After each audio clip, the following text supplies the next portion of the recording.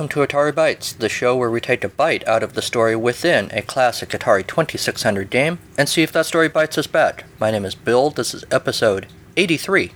Thanks for listening. Perhaps I should say, thanks for taking a break from hunting food just to survive and fighting off the hordes of mutants who have you cowering in your underground caves where human civilization has retreated now that the world has ended after the great eclipse of 2017. This episode is being recorded the day before the eclipse, and what I'm assuming is the last day of humanity. So be safe out there. Make sure you have your scientifically approved eclipse glasses, and you know it doesn't really matter, because when that moon moves in front of that sun, it's all over. You think Trump was a problem? That moon's going to end the world. So I applaud you for finding the recording of this podcast in the wreckage of our technology, which proved useless. You thought Y2K was scary? Kids, go ask your parents. That was nothing. That was like a warm-up. The computers were laughing at us then.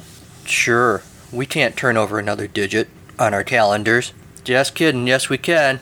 But the moon moving in front of the sun? No, we can't handle that. It's kind of like how, for some reason, when it rains, our internet connection goes funky. I don't understand it. It's just how technology works. Alright, so stay safe, everybody. There was some sad news this week. Well, let's be honest, there was lots of sad news this week. But the one that I was going to mention was there was a great shakeup in personnel at a certain famous location this week. High-level staffers being removed in a sign of the changing times. No, not Steve Bannon leaving the White House. We're talking, of course, about Chuck E. Cheese is making a change. The world-class #1 recording artists, the Chuck E. Cheese animatronic band, which I assume has a name, but I don't know what it is being phased out. As the opening line of this article on the AV Club says, depriving future children of years' worth of nightmares about dead-eyed animatronics trying to play the blues, Pitchfork reports that Chuck E. Cheese is phasing out its robot bands in a number of select locations with an eye toward ending the program entirely in favor of live performers. Well, let me just say, on behalf of all us middle-aged dudes who went to Chuck E. Cheese as a kid, boo! Now, I will clarify that by saying I really didn't go to Chuck E. Cheese as a kid. I went to Showbiz Pizza. There wasn't really a Chuck E. Cheese around where I lived. There was a Showbiz Pizza within a couple of hours. Just run up to Minnesota to see my brother, and we could go to Showbiz Pizza. Essentially the same thing. The band, far superior, in my opinion, but, you know, that's just me. Of course, Showbiz Pizza died out a long time ago. There was a big, ugly dispute between Chuck E. Cheese and Showbiz Pizza over who had the brilliant idea to make robot animals play music first. Showbiz Pizza ultimately lost, of course. Chuck E. Cheese is still around. There's a Chuck E. Cheese in my town where I live now. The kids have gone there a few times. Let's just say Chuck E. Cheese isn't what it once used to be. And so now they're trying to shake things up a little bit. Sorry, I'm just reading this article and it's making me chuckle. So they have these quotes here from Chuck E. Cheese, corporate, saying, we gotta make some changes. The kids aren't looking at the animatronics anymore, and they want the live Chuck E., which you really have to enunciate correctly, because if you say the live Chucky, you're bound to think of the creepy doll from all those horror movies, and that doesn't seem like an experience for the whole family. But if you say it correctly, Chuck E. Cheese, then you got it. So this article says, and rather than take the natural course of action, i.e. fix the damn children, in whatever way it takes to refill them with wonder at the sight of a bunch of spastically jerking robot musicians toiling away for their amusement, the company has decided to get rid of the bots in favor of some poor schlubs in mascot costumes. So, you know what? We're providing employment opportunities for teenagers. I don't have teenage children. I'm still a youthful 25 in my dreams. But I do have kids who will be teenagers, and, sooner than I'd like to admit. And I like the idea of more employment opportunities for them. So, I don't know how you guys feel about Chuck E. Cheese, if Chuck E. Cheese was really a place that you went to a lot. If you're listening to a video game podcast, which you are, if you listen to this show, although I think Atari Bytes is video games and so much more, you probably visited a Chuck E. Cheese a time or two, and you may still, especially if you have kids. So, I don't know, maybe this is a good move. I guess I kind of want to know what the live performers are going to be like. If it really is just going to be a mopey teenager wearing a giant bobblehead kind of thing on his head and just started standing there. No thanks. But we'll see. So rest in peace, animatronic Chuck E. Cheese band. What else is going on? I thought this was encouraging, especially in light of recent news of yet again sort of swirling tensions between various groups, various minority groups, and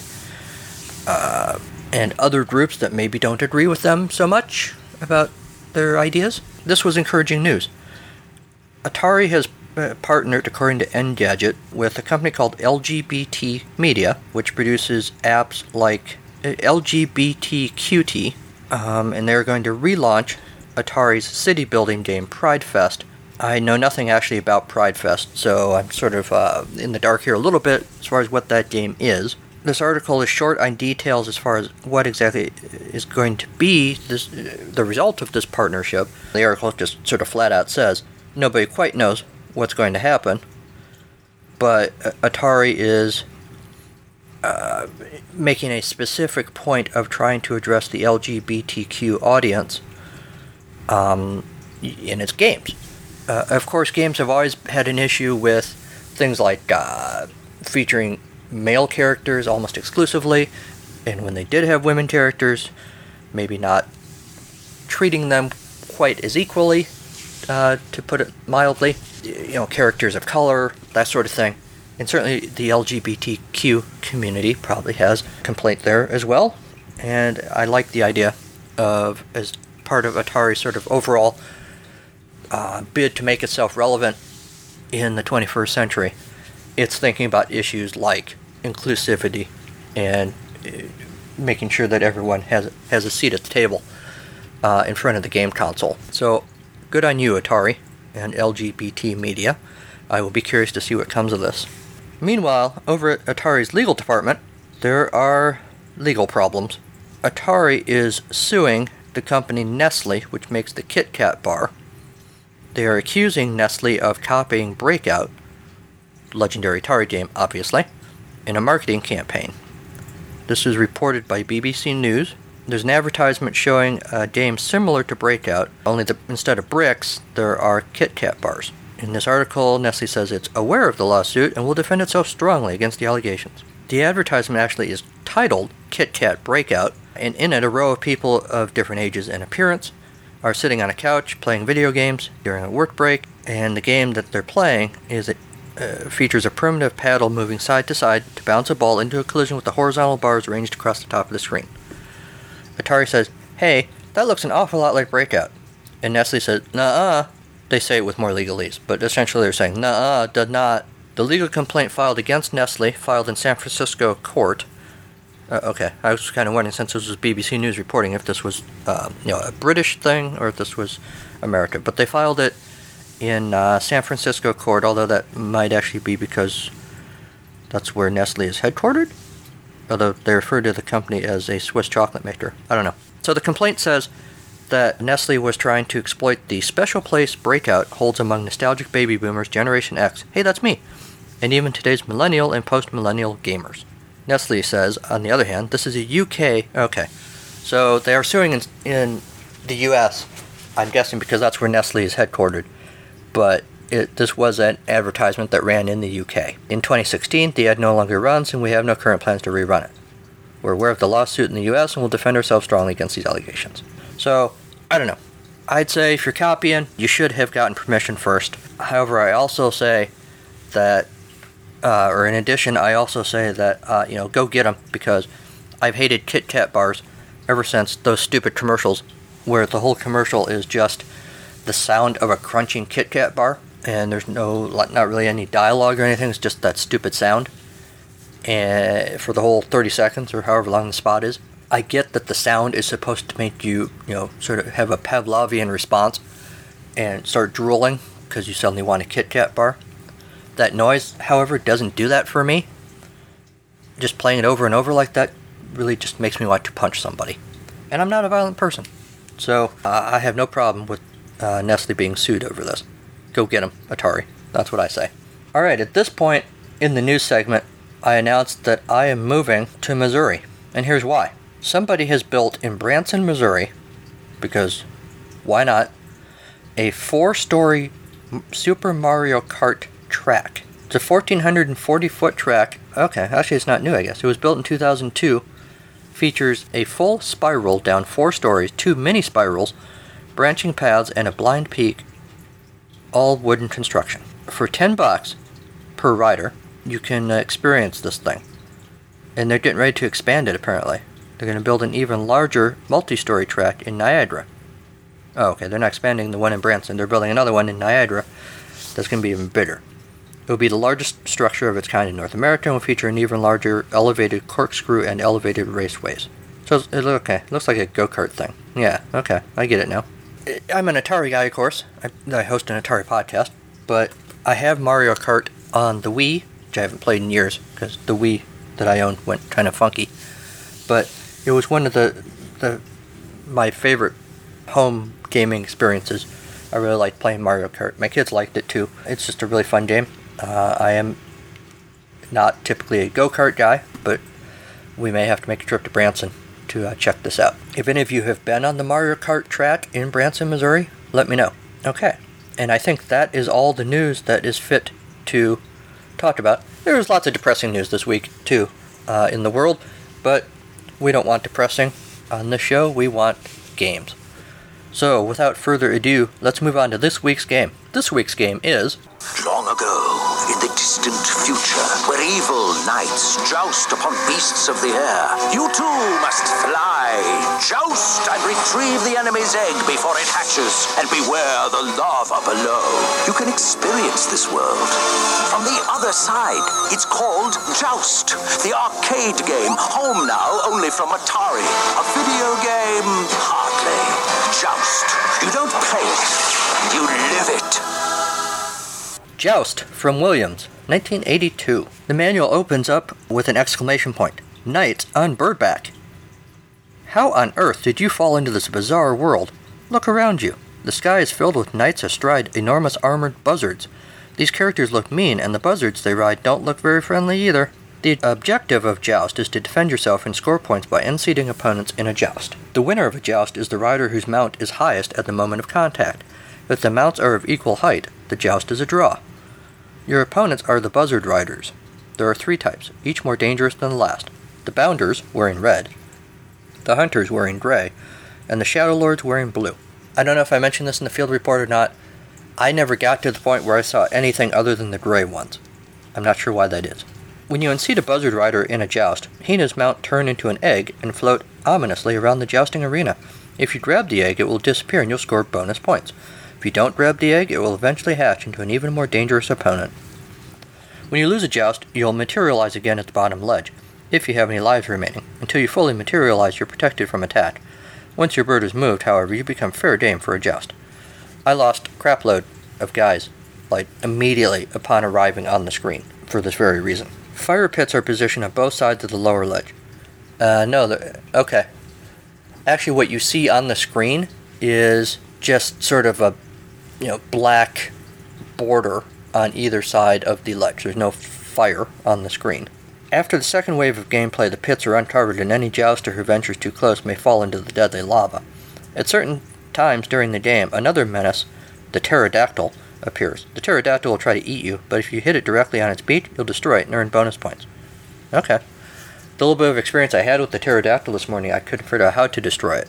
I guess I know now. It's kind of the opposite of Pitfall, where if you touch not the beak, but the snout part of the crocodiles, you get eaten. But in this game, that's what you gotta do. When all buzzard riders have been unseated, a new wave of gameplay begins. The wave number is shown between rounds at the bottom of the screen. In some waves, you can earn bonus points. These waves are Survival Wave, 1-player, or Team Wave, 2-player.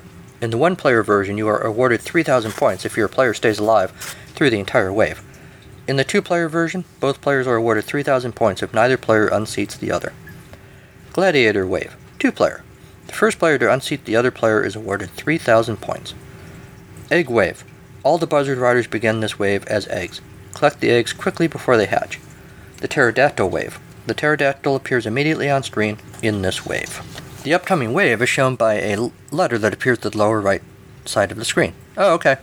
That explains my confusion in the field report why there was an S at the bottom of the screen.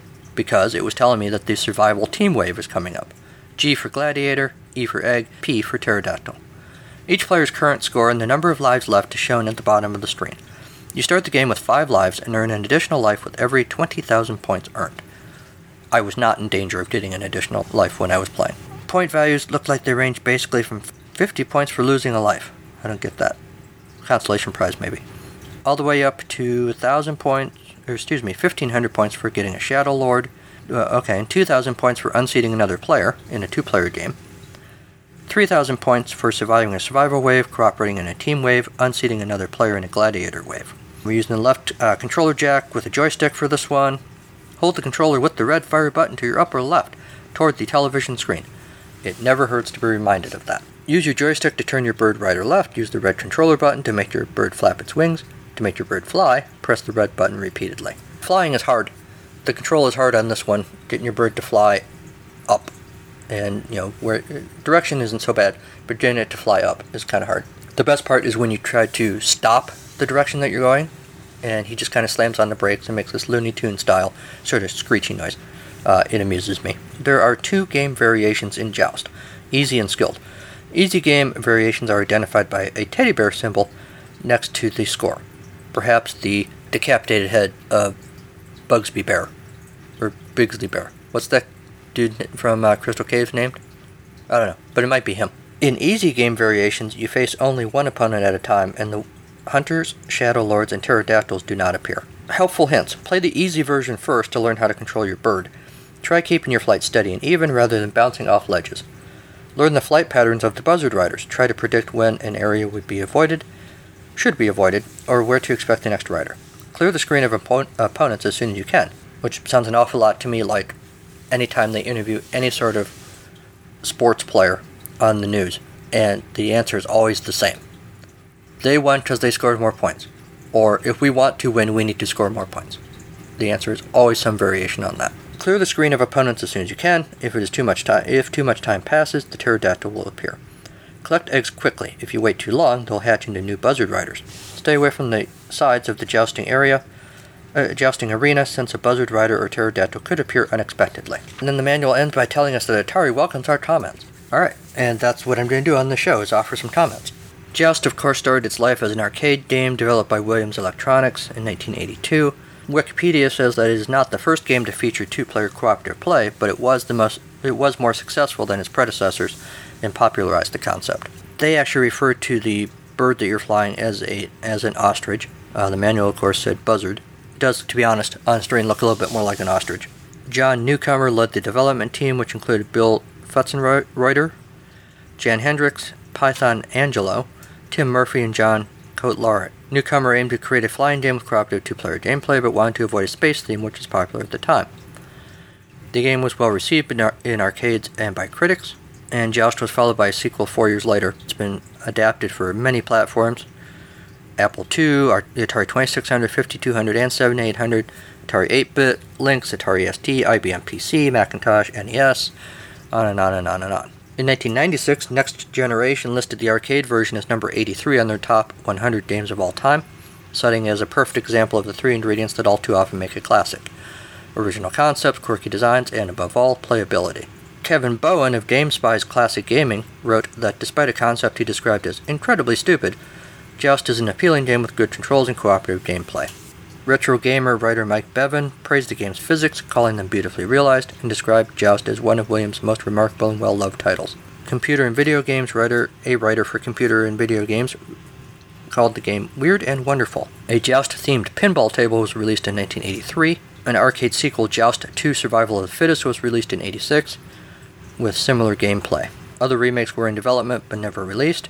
Previously unreleased Atari Soft prototypes of Joust for the ColecoVision surfaced in 2001 at the Classic Gaming Expo in Las Vegas.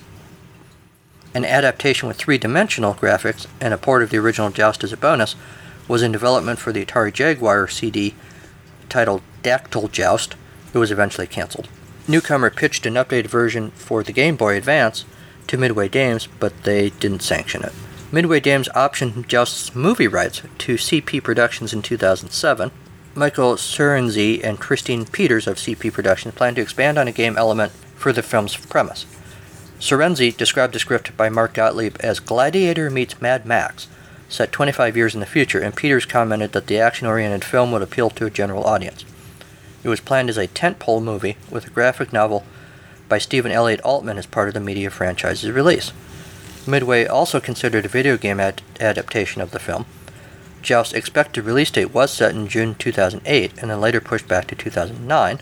However, the video game company filed for Chapter 11 bankruptcy in 2009. Warner Brothers Interactive Entertainment purchased most of Midway's assets, including Joust, with the intent to develop movie adaptations. And yet we're still waiting for it. Hey, there's another movie that I could write. Give me a call, Warner Brothers. Let's talk. 8-Bit Central opens its review by saying, if you've ever been to a Renaissance fair, you have to admit jousting on an ostrich is far more fun, especially if it's a flying ostrich.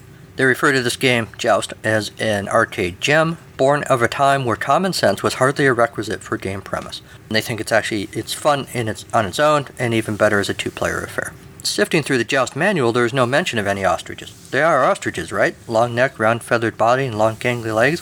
What else could they be? And he wonders if they refer to them as buzzards in the manual because maybe someone has a trademark on ostriches or something. Their final judgment is that Atari Joust is somewhat scarce on graphics, which I would agree with, but the gameplay brings back the arcade challenge. Inclusion of the two-player do-op mode makes this a really fun game for two. They're probably right. I have not yet tried this with two. Maybe I'll make Henry play it with me later today, because I could see the appeal of that, definitely. So, we've been throwing around the name of this game, Joust, if you weren't paying attention, and sort of talking about the video game, but what is jousting?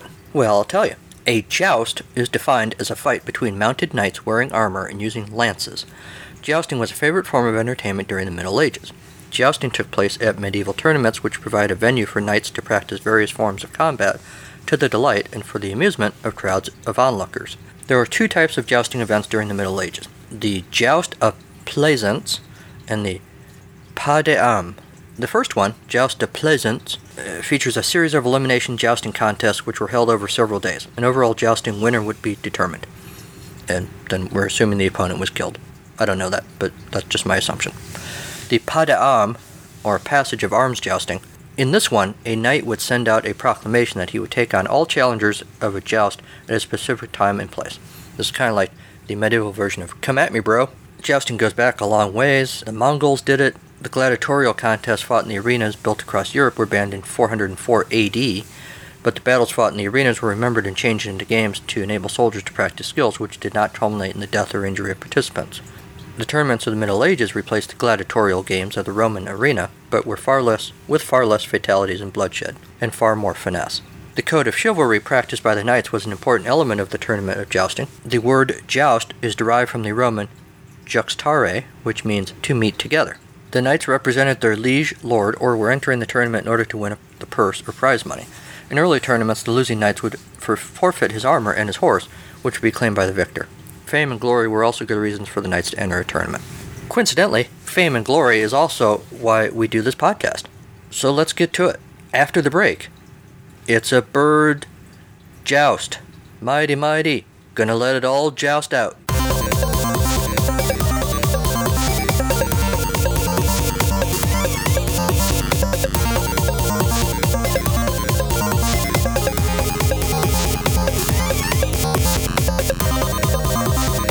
Welcome to medieval space times.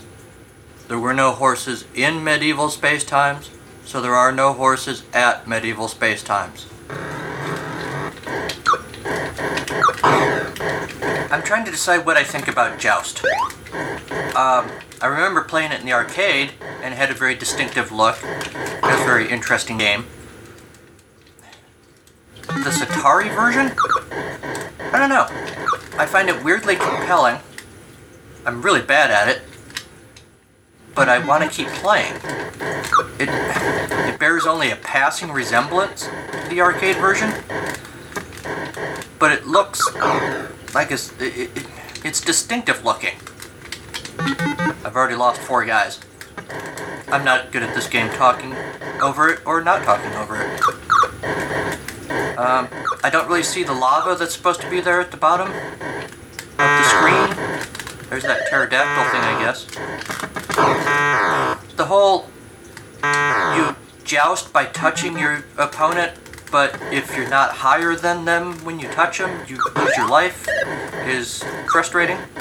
Okay, now there's a little S at the bottom of the screen. What's going on there? Okay, I just jumped levels, I guess. Somehow. Even though I did really bad at the first level. Alright, I just started the game over because I burned through my lives. Yeah, I mean, the graphics are basic. It's early 80s graphics. But like I said, it's just weirdly compelling. These, your little dude riding your ostrich, or whatever that's supposed to be, a buzzard, I guess. And the creepy-looking gray villains. I know the Death Eaters in Harry Potter are black, but I keep thinking of Death Eaters when I see the gray flying creatures, which has nothing to do with anything, but that's what I think of. Ah! Come here, egg. Oh, there's my... I don't know if that picked up on the microphone or not, but my favorite part of this game is when you slam on the brakes. You're going one direction, suddenly you want to go the other way. That weird little brake squealing noise that he makes. It just makes me happy. It's like a Looney Tune cartoon. I kind of have Looney Tunes on the brain. I watched Who Framed Roger Rabbit with the kids last night. I think Henry liked it. Sophie maybe not so much.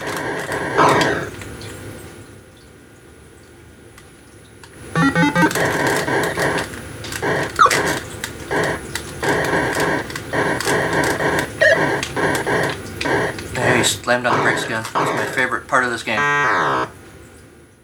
And that's it.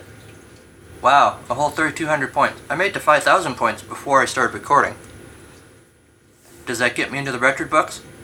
I don't know. Somebody look that up for me. In the meantime, back to you in the studio. Here's the thing about Joust. I like this game a lot. I think I mentioned in the field report. I played this game a little bit in the arcade. The Atari version doesn't look much like it, but it is a weirdly compelling game. It's one that I'll keep playing, even though I'm not particularly good at it, and it doesn't necessarily look the greatest. It does look interesting, and it does have interesting gameplay to it. So I will keep playing this one, which I guess is really all the maker of a game wants, right?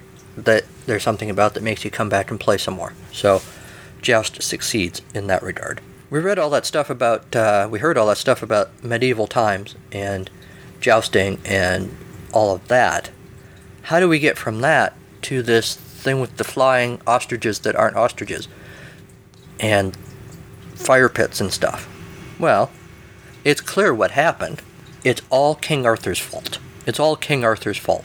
Galahad grasps the handle of a flagon of mead in his massive fist and bangs it soundly on the wooden table.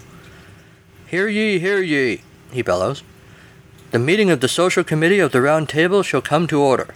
Ever since the Knights of Camelot had secured their borders with that wall the French Huguenots paid for from centuries in the future, they had very little to do. After a particularly rousing backgammon and witch-dunking game night, King Arthur saw the potential for his knights to pump a little life into the old grey walls of Camelot. Galahad got to be the head of the committee by virtue of the fact that he had stepped out to pick up the barley oat takeout, so he was volunteered. Had he not waited for the extra side order of barley, he would have been back before voting, and Gawain would have gotten stuck with the job. So did anyone do anything new and fun this week? Galahad asked. I slayed that dragon yesterday, Gawain said.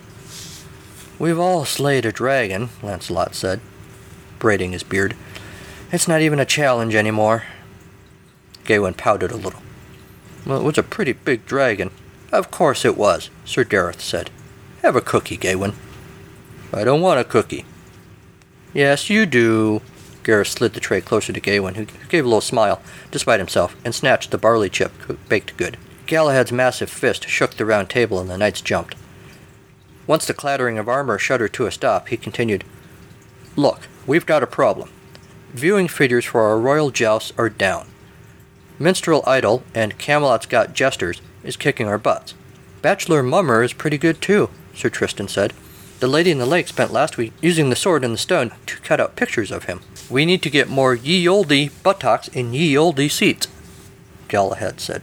The door of the conference room banged open. A bloodshot, wide-eyed Merlin shuffled in, drips of old-timey Starbucks espresso staining the hem of his wizard robe. He licked a few more drops from his palm and tossed the empty cup into the garbage, in the streets out the window, conveniently located next to the potable water. "I have the answer," he declared. "Go away," Galahad said. "We're not going to pick a card, again, or pull your finger," a still pouty Gawain said through a mouthful of barley. "Not falling for that again." Lancelot chuckled. "I'm pretty sure the only answer you've heard is Guinevere telling you she's not interested." "No," Merlin said. "That's not true." His pointy hat drooped sadly before springing back into place as he remembered what he came in here to tell them. "Do you know why people are bored with jousting?" "Not enough beheadings," grunts Sir Lamarck from a weirdly existing corner of the round table.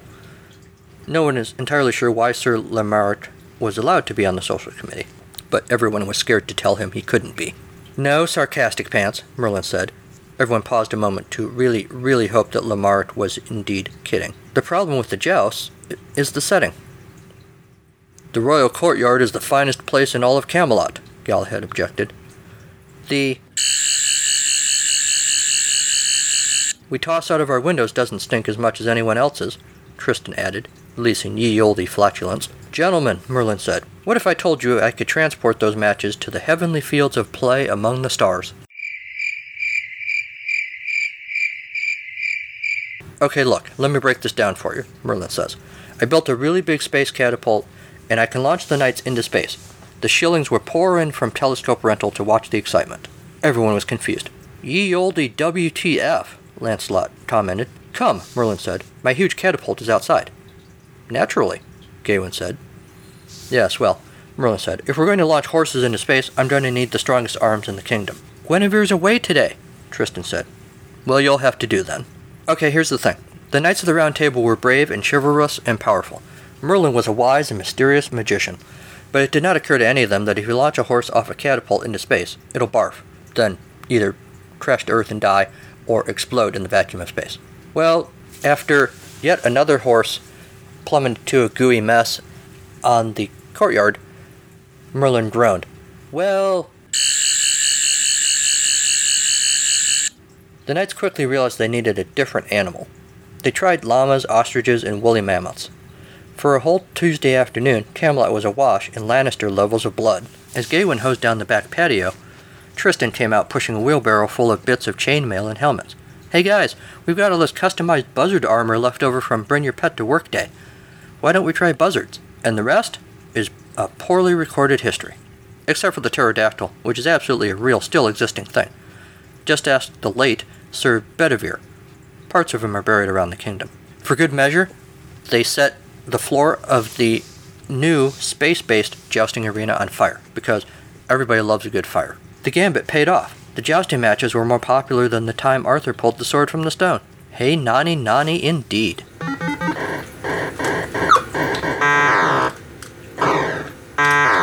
And that's our show. My thanks to Kevin MacLeod at Incompetech.com for Creative Commons use of his songs Reformat, Pinball Spring, and Take a Chance. Show notes can be found at ataribytes.libsyn.com, along with more episodes and links to social media and all that other stuff. Email the show at ataribytes2016@gmail.com. Like the show on our Facebook page. Follow the show on Twitter at ataribytes. And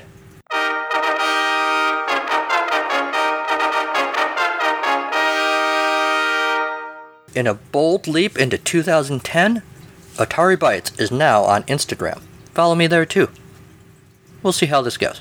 In the meantime, you can also find Atari Bytes episodes on iTunes, Stitcher, iHeartRadio, all the other usual places.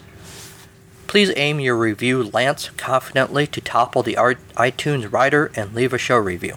And then go out and tap your friends on the shoulder with that lance and tell them to listen to the show. You can also support the show financially on our Patreon page, or by picking up Atari Bytes merchandise at Zazzle.com.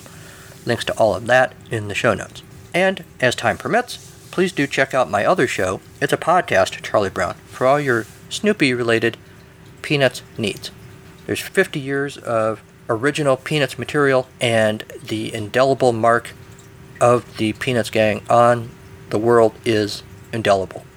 I promise you the commentary is more articulate than that on the show, so do check it out. New episodes drop on the 15th of every month.